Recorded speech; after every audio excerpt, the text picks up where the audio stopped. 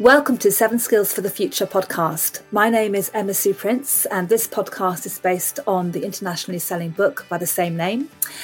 This book focuses on 7 important skills. They are adaptability, critical thinking, empathy, integrity, being proactive, being optimistic, and being resilient. And this podcast is all about how you can bring these skills into your everyday life so that you are living a life full of happiness, full of purpose, great relationships, doing work that you love, and just really getting the most out of life.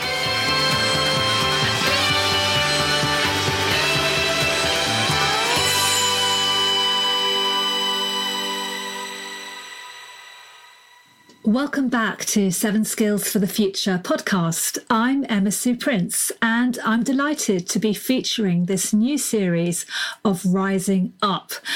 I feel like we are entering a new phase, a fresh start, if you like, but more importantly, I feel like it's a time when we need a big fat boost to our energy levels. And I think this is the case whatever we may be starting or changing in our lives, but especially where we are at the moment with the pandemic. We're at a point where we really need to build resilience. And so this series focuses on that and how we can build that mentally, physically, and emotionally. So I've been talking about embracing uncertainty and change and finding ways to thrive within it. And on this episode, I'm speaking with Susan Saunders about her book, The Age Well Project, Easy Ways to a Longer, Healthier and Happier Life. And we talk about great tips and actions for building resilience and strength. Susan Saunders is co-author with Annabelle Streets, and together they're on a mission to encourage us all to plan ahead to be really healthy as we get older. Now, I've just had a birthday, so this is very much on my mind. But I also know that how we look after ourselves, our bodies, our minds, has a huge impact on our ability to be resilient, confident, and strong. These are all super important skills right now. And how we experience getting older and nurturing health and happiness is our choice. We are responsible for our future health and our health mentally and physically right now. Susan and I discuss what rising up means to her and lots of practical ideas and tips for building and nurturing resilience. Never have we needed this more, and I really hope you enjoy this episode and get lots of valuable help, support, and ideas from Susan and from our discussion.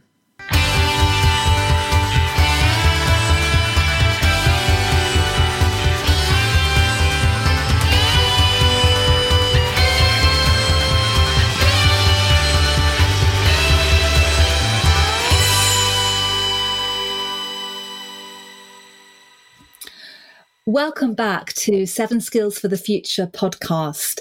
I am delighted to be here today with Annabelle Streets, author of The Age Well Project, Easy Ways to a Longer, Healthier, Happier Life. And she has a co-author, Susan Saunders, but I'm so pleased to have Annabelle with us today on the podcast. Welcome.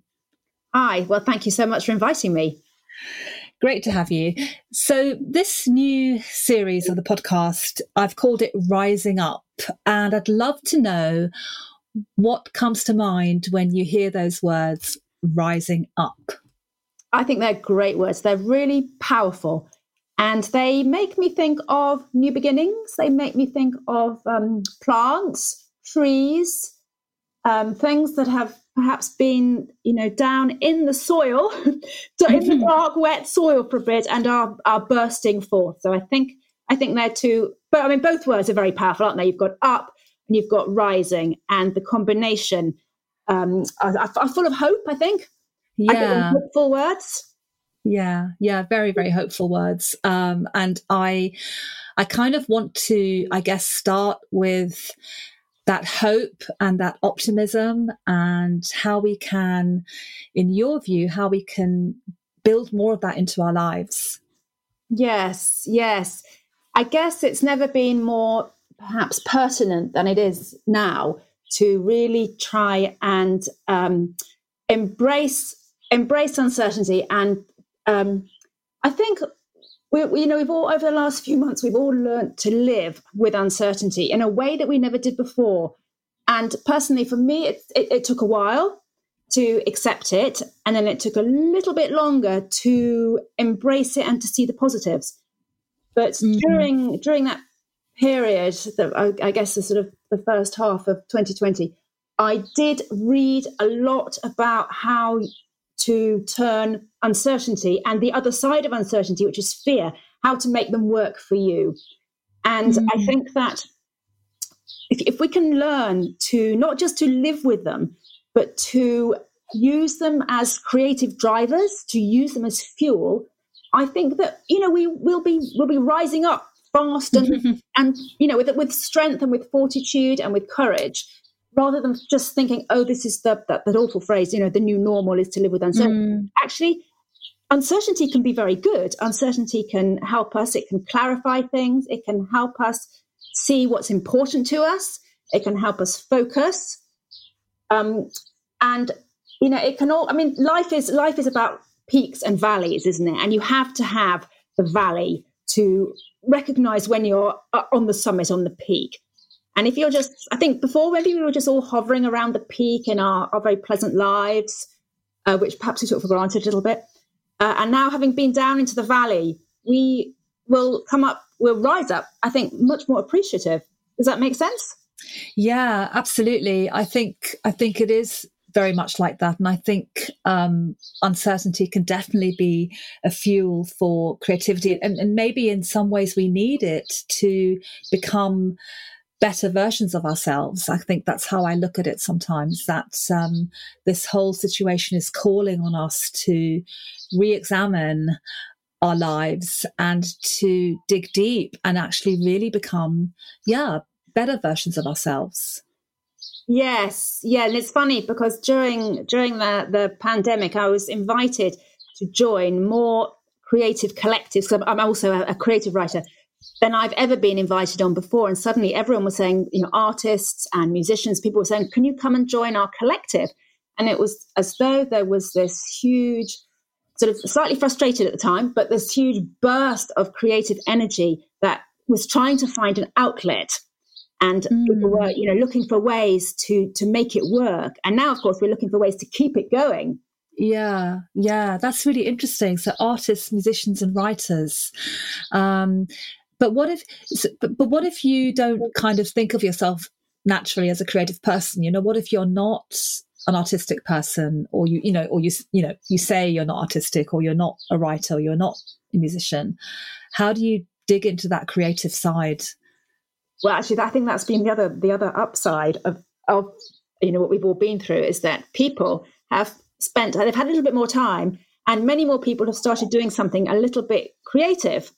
So people started, all sorts of people started doing all sorts of things that they had never done before, from, flower pressing to picking up a guitar and having a strum. So I know a lot of people who found a creativity in them that they hadn't either been aware of before or hadn't had the time to explore. So again, it's about, if everyone can hold on to that little bit of, and actually I believe that everyone has something creative in them. It's part of the human condition, isn't it, to try and express ourselves and to find ways of doing that. Yeah, so, Well, the person who thinks they're not creative, they've been creating beautiful photo albums, or they've been, doing something that they would never have done before, cooking perhaps.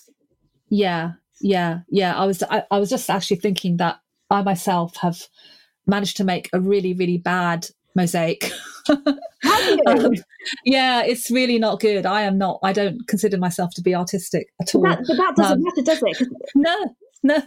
It doesn't matter whether, and in fact, what we should stop doing is doing exactly what you've done, Emma Sue. It's to say, I'm no good and it's hopeless. It's not, and that's not true, because you've done it, you've created it.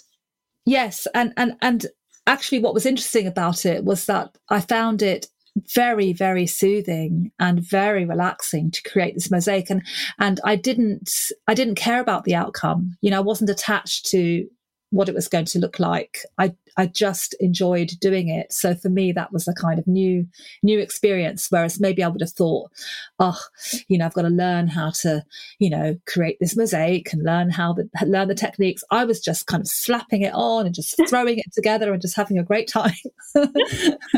Well, I hope you keep that going.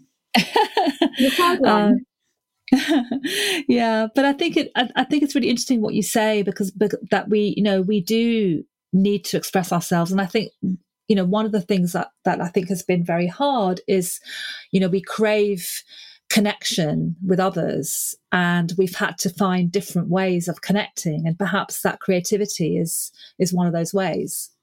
Yeah, I think you're right. I think often when we create, we are reaching out, aren't we? We're trying to communicate to someone somehow in our own way. And being in isolation has definitely been hard in terms of finding ways to keep relationships going and to foster new relationships.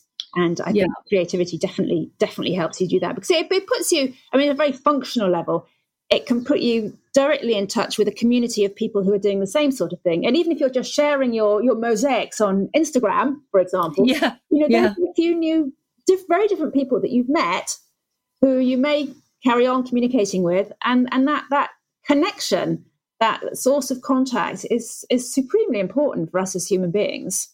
Yeah, crucial when it comes to, well, all sorts of things, really. I want to touch here, I think, now a bit more on health and some of the things that you write about in your book, The Age Well Project, all these ways that we can be healthier and happier.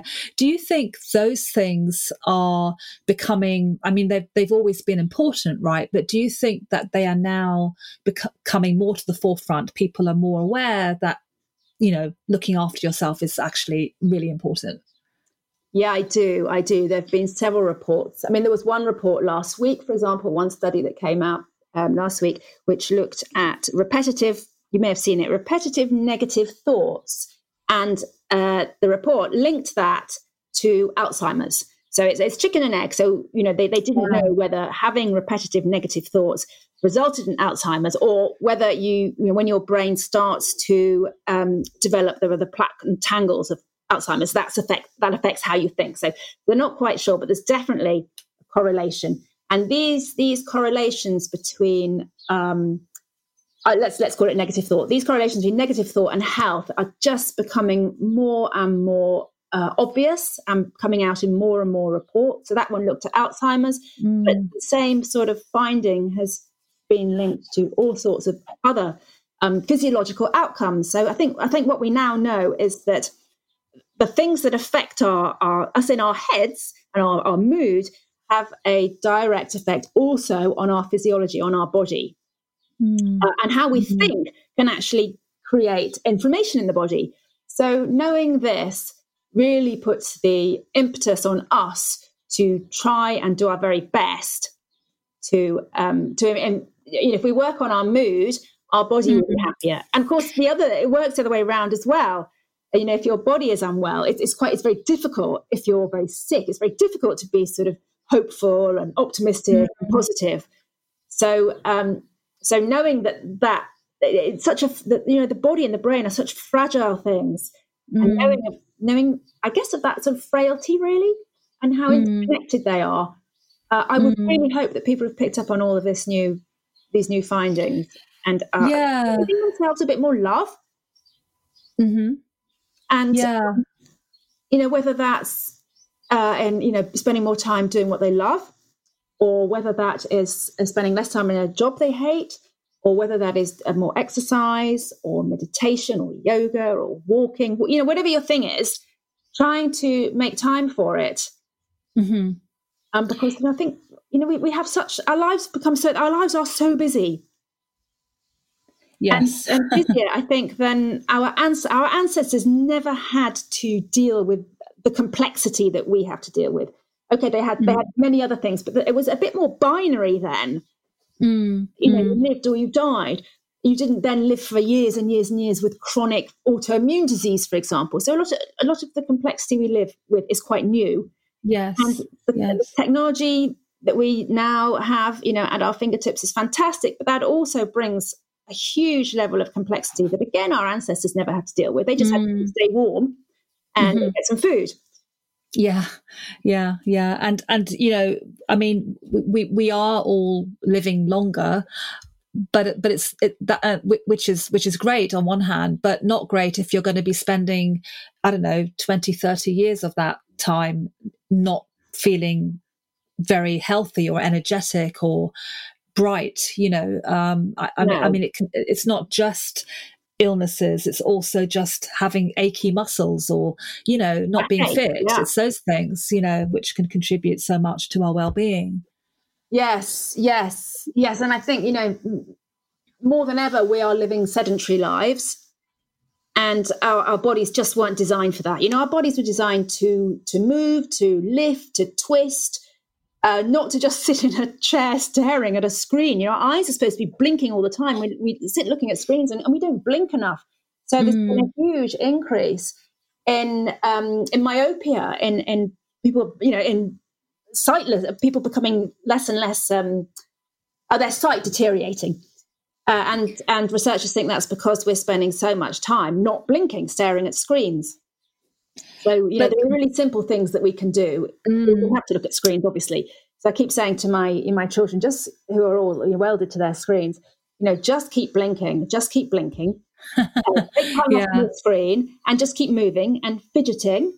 We've got a section in the book on the power of fidgeting. And again, researchers looked at just if you're just fidgeting, you're just sitting at your desk and you're having a little wiggle and you're wiggling your toes, that makes an enormous difference because all our muscles are engaged, or bit by bit our muscles are engaged. So that the brain likes that. The brain is happy. The body's happy. Yes. But there are very, very small things we can do because, of course, we can't all throw out our laptops and and spend our lives foraging. But if we take on board the small things, they can be enormously powerful, and they can give us confidence that we are taking control of our own health and well-being. Yeah, I mean, what you say about being sedentary, I think I couldn't agree with more. And in actual fact, I think that's probably got worse because, people are probably, quite a few people are still working from home or only very gradually perhaps going back into their offices. And certainly I would speak to people who were moving much less when working from home, because at least when they were in an office, they were, getting up to get coffee or walk somewhere or see a colleague. And once they started working from home, they would actually be moving even less than they were before. And I think that's probably still an issue. So any tips for people in that situation? Because I don't think some people have actually figured that out yet, that you need to be moving more. No, they haven't figured it out. And I have to include my husband in that category. He used to walk to work, and the walk was 3.5 miles each way. He walked in and back. So he walked 7 miles a day. And then, the pandemic came along and he was literally just tumbling out of bed into the living room where he had his home office. I mean, he literally walked one flight of stairs. And, after 3 months, he started to become, quite depressed. And so I said, you've got to move. You've got to go for a walk each morning because that's what your body's been used to for 7 years. You've walked 7 miles a day. And he did start doing that. But it was he seemed to find it quite difficult to make that a new habit. Yes. But, if you are still working from home, or you've decided that you like working home and you want to stay doing that, you have to factor in as much exercise as you can. So I work from home as a writer, but I never go to my desk until I've walked for at least 45 minutes. So I always get up. I get up quite early and I will go for a long walk. And I actually can't really sit at my desk now if I haven't been for a walk first. It's all about making these habits, isn't it? Yeah. I think sometimes that's what people find tricky is how do you integrate these well-being habits? Because my feeling about all this is that actually we need to really increase our well-being. Even if we had some good habits before, we need to double them up as we rise up, as we kind of start moving forward and embracing change and getting ready or going forward to this next phase, whatever it brings. I just feel that we've got to really boost the well-being bit even more. Well, maybe that's the first point about rising up is let's take it literally. Let's literally rise up. So when you get up in the morning, before you sit down at your desk, you need to rise up and get out of the house and get some fresh air and get some exercise. It doesn't even have to be arduous. It doesn't have to, it doesn't be a run or, a fast brisk walk. It can just be a stroll, but it's just about moving those limbs. So I think rising up is a really good place to start is in the morning. Have your rise up walk. Yeah. No, I love that. What about other things we can do during the day or just other things generally that you would recommend as being helpful for boosting optimism skills and resilience? Because I think these two are quite, well, they're all important, but these two in particular, I think, are very, very important right now. Well, I think how you start your day is really, really important. So making that first hour of your day matter and making it mean something can get your day off to a much better start than if you just sort of wake up and let the day take you. So take control of your day from the minute you wake up. And I have a few things that I do every single day. And they give me a bit of, they mean I start the day with a bit of certainty. I start the day with my routine, which is, it's my walk. I have my special drink, which is my hot water and lemon. I have a hot, cold shower because that combination of hot, cold water has been proven to be particularly good for heart health. I don't actually do it for my heart because I think my heart's fine, but I do it for my mental health. So in the same way that wild swimming, I don't know if you've come across some of these studies into wild swimming has been shown to, I mean, some people have done extraordinary work with wild swimming, using wild swimming for people who are deeply depressed, for example. And there's something, that burst of cold water, there's something about what it does to your body. I think it probably terrifies your body. Your body thinks it's about to drown in freezing water. So your body has this instantaneous physiological reaction, which is, wow. So I do that every single morning, even when I don't want to do it, even in the depths of winter. So I think thinking about how every individual think about how they start their morning and have their own routine that includes something that perhaps jolts them awake. And for me, it's the cold water, it's the warm drink, it's the walk. But everyone will have their own perfect. Some people obviously wake up and like to do yoga or do meditation. So my first tip would be start your day with a very particular program, if you like, that you have designed for yourself. Mm-hmm. And if you've got I've got 4 kids, so I have to get up early to manage mine to try and get all done in peace and quiet. So I tend to get up early, but I also go to bed very early. Yeah. I love what you say about that gives you certainty first thing. I love that. Also during the pandemic, I stopped listening to the news in the morning, and that's a habit I have continued. And also watching the news late at night was also something I stopped. I stopped watching news at 10 before I went to sleep. I mean, you probably did the same, but anyone that came to me for advice, I just said disconnect from the news first thing in the morning and last thing at night. If you have to catch up with the news, you need to watch something, lunchtime is quite a good time because you're still, morning, people tend to be much more optimistic in the morning. So if you've got something that you don't really want to do, or, that's perhaps you're slightly wary of, do it in the morning. Because then you've got quite a lot of the day to get over it. But also you've got some extra resilience in the morning. So I would do my news if I had to, about midday, rather than having it affect how I started the day or affect how I slept. Yeah, that's such that whole thing about the news is such a simple tweak to make, but it has a huge impact, I think. Yes, it does. And the news can be quite addictive. Particularly when we're in times of uncertainty. People really want or feel they really must keep up with the news. But actually, what they mustn't do is keep up with the news in a way. I mean, either sort of read it in the newspaper at lunchtime, but try and disconnect from it, because most of the news, most of it makes us, there's nothing we can do about it. So it makes us feel out of control. Yes. And what we need to be doing is feeling in control.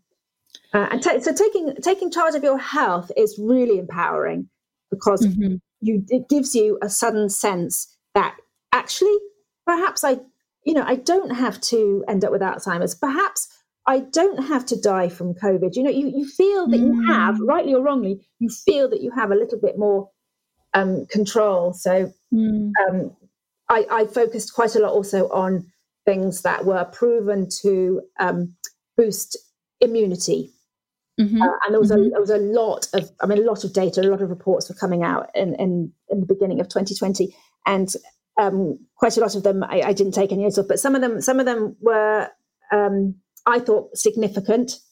So things like supplementing with vitamin D, supplementing with zinc, a few other bits and pieces I did, but mainly those were the two.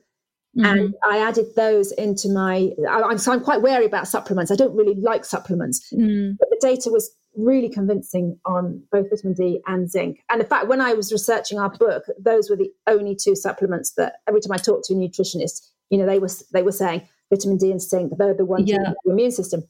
So, I mean, just factoring those into my daily diet made me feel that I was taking charge a little bit. Yes. Let's actually just talk about diet for a moment, because I know there's lots of fantastic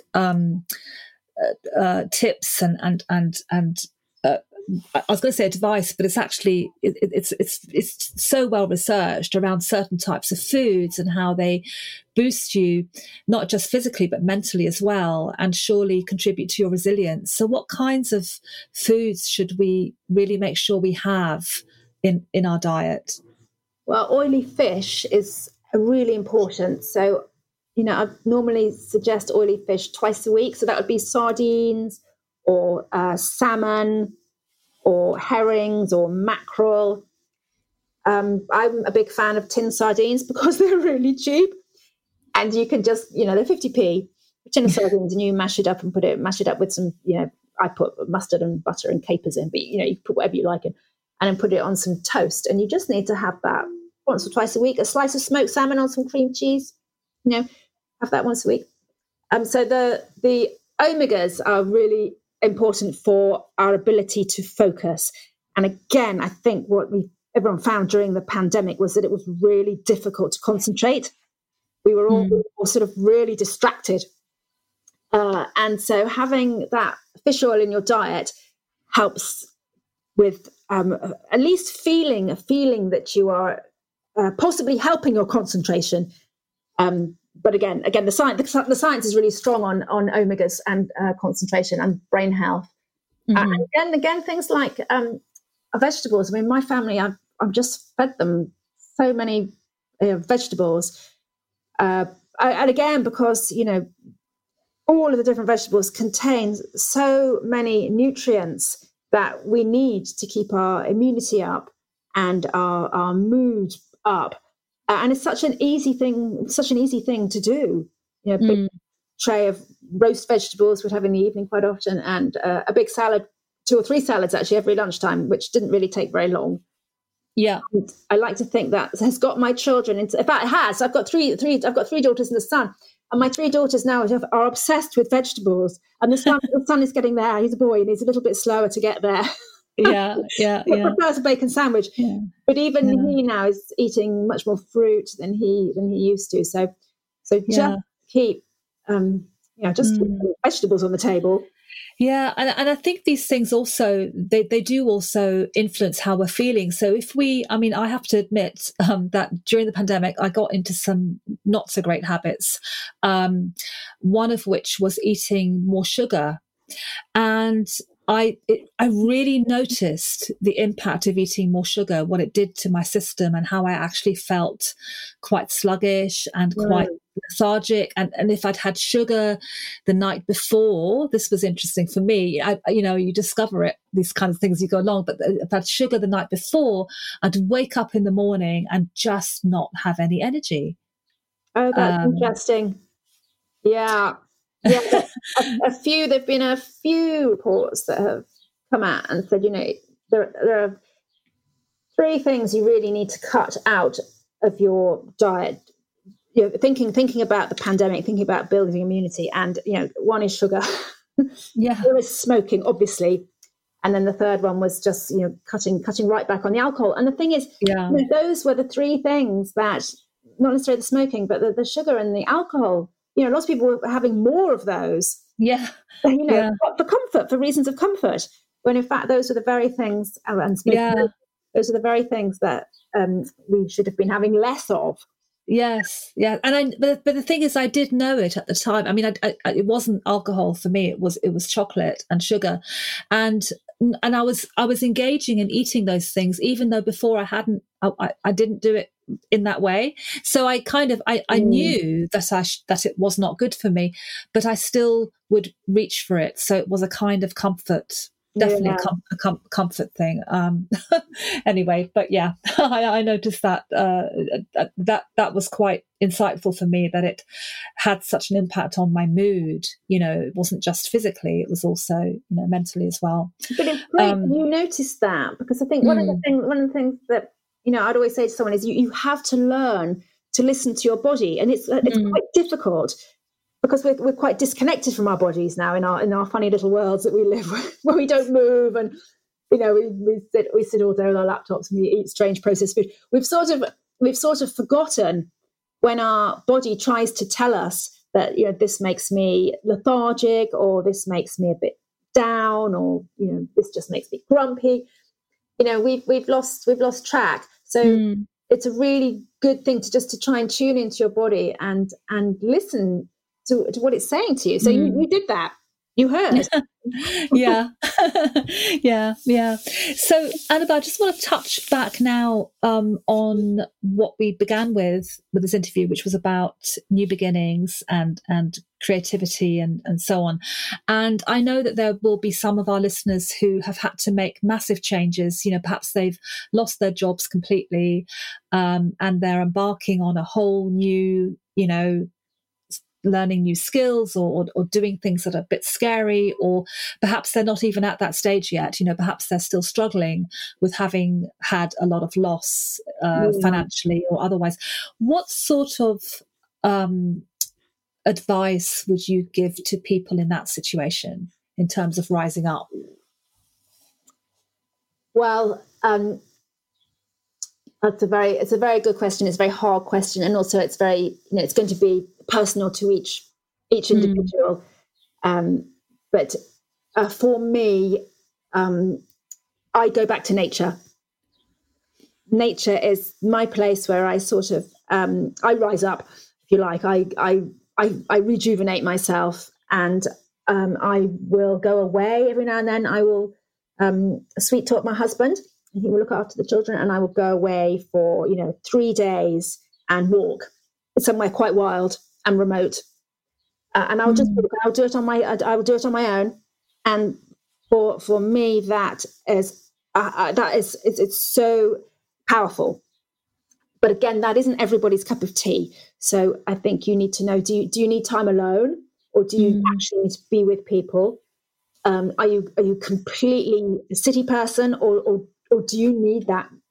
Do you need to be near water? Do you need to be near the sea, or do you need to follow a river for a couple of days, or do you need to be out in woods? Whatever it is, everyone will have their place with their landscape, if you like, that they will find, that they will connect with and reconnect with, and that they will find. I think deeply restorative. So that's what I do. That doesn't necessarily work for everyone, but it does work for a lot of people, actually. And again, a huge number of studies. In fact, there was another one this week. Almost every week now, there's a study exploring that link between well-being and nature. Yeah. And I think it's also been quite powerful. It was quite powerful during the pandemic as well, when people were suddenly realizing that a bit of bird song made them feel very happy. There's a really interesting report that came out a year ago from King's College in London, which showed they looked at people's mood after hearing bird song.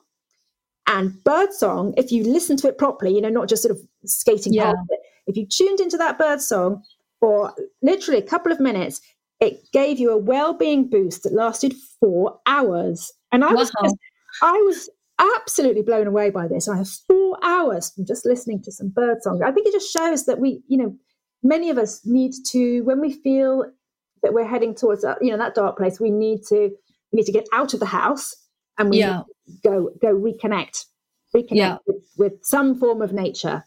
Yeah. Yeah. And I think also, I agree with what you're saying. I really do. And I've experienced the benefits myself of that. And I also believe that when we are in nature, or when we are out and away, we're kind of reconnecting with ourselves. And actually, quite often that's where the answers emerge, don't they? The solution, the creativity, or the idea for the new work or the new business or something that we're going to do next often emerge in those quiet moments. Or the coming to terms with loss. Yeah. Whether you're going out, whether you're doing your long walk to find something, or whether you're doing your long walk to sort of almost recover from something, the answers are both inside you. But having that undisturbed time where you don't, the other thing about it, which is very, very sort of prosaic really, is you don't have to make any decisions about anything. You just walk. All your decision making is left or right here. And if you follow, one of my big walks last year, I followed a river. I didn't even have to read a map. I just followed this river, and it was very, very therapeutic. So you take away all of those everyday 1 million decisions we're all juggling. And all you do is you put one foot forward and then another foot, and you just keep going, and your body is exercised and your brain is calmed, and then you are able to, I think, find your way to solutions and decisions and things. Annabelle, thank you so much for being on the podcast today. It's been lovely having you as a guest. If our listeners want to know more about what you're doing and your work, how can they find you? They can find us at the AgeWell Project, which is www.agewellproject.com.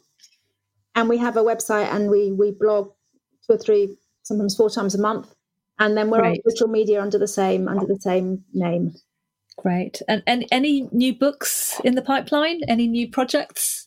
Yes, lots of books. Susan has written a follow-up to the AgeWell Project, which is a sort of a plan, an AgeWell plan, so that you can put your own AgeWell project together. And I've just written a book about women going for long walks, actually, which is why I was doing quite a lot of them. And there's another novel coming out about food and cooking. So yes, lots of things happening. Fantastic. So we'll make sure that all those links are in the show notes. And Annabelle, thank you so much for being with us. Thank you so much, Emma Sue.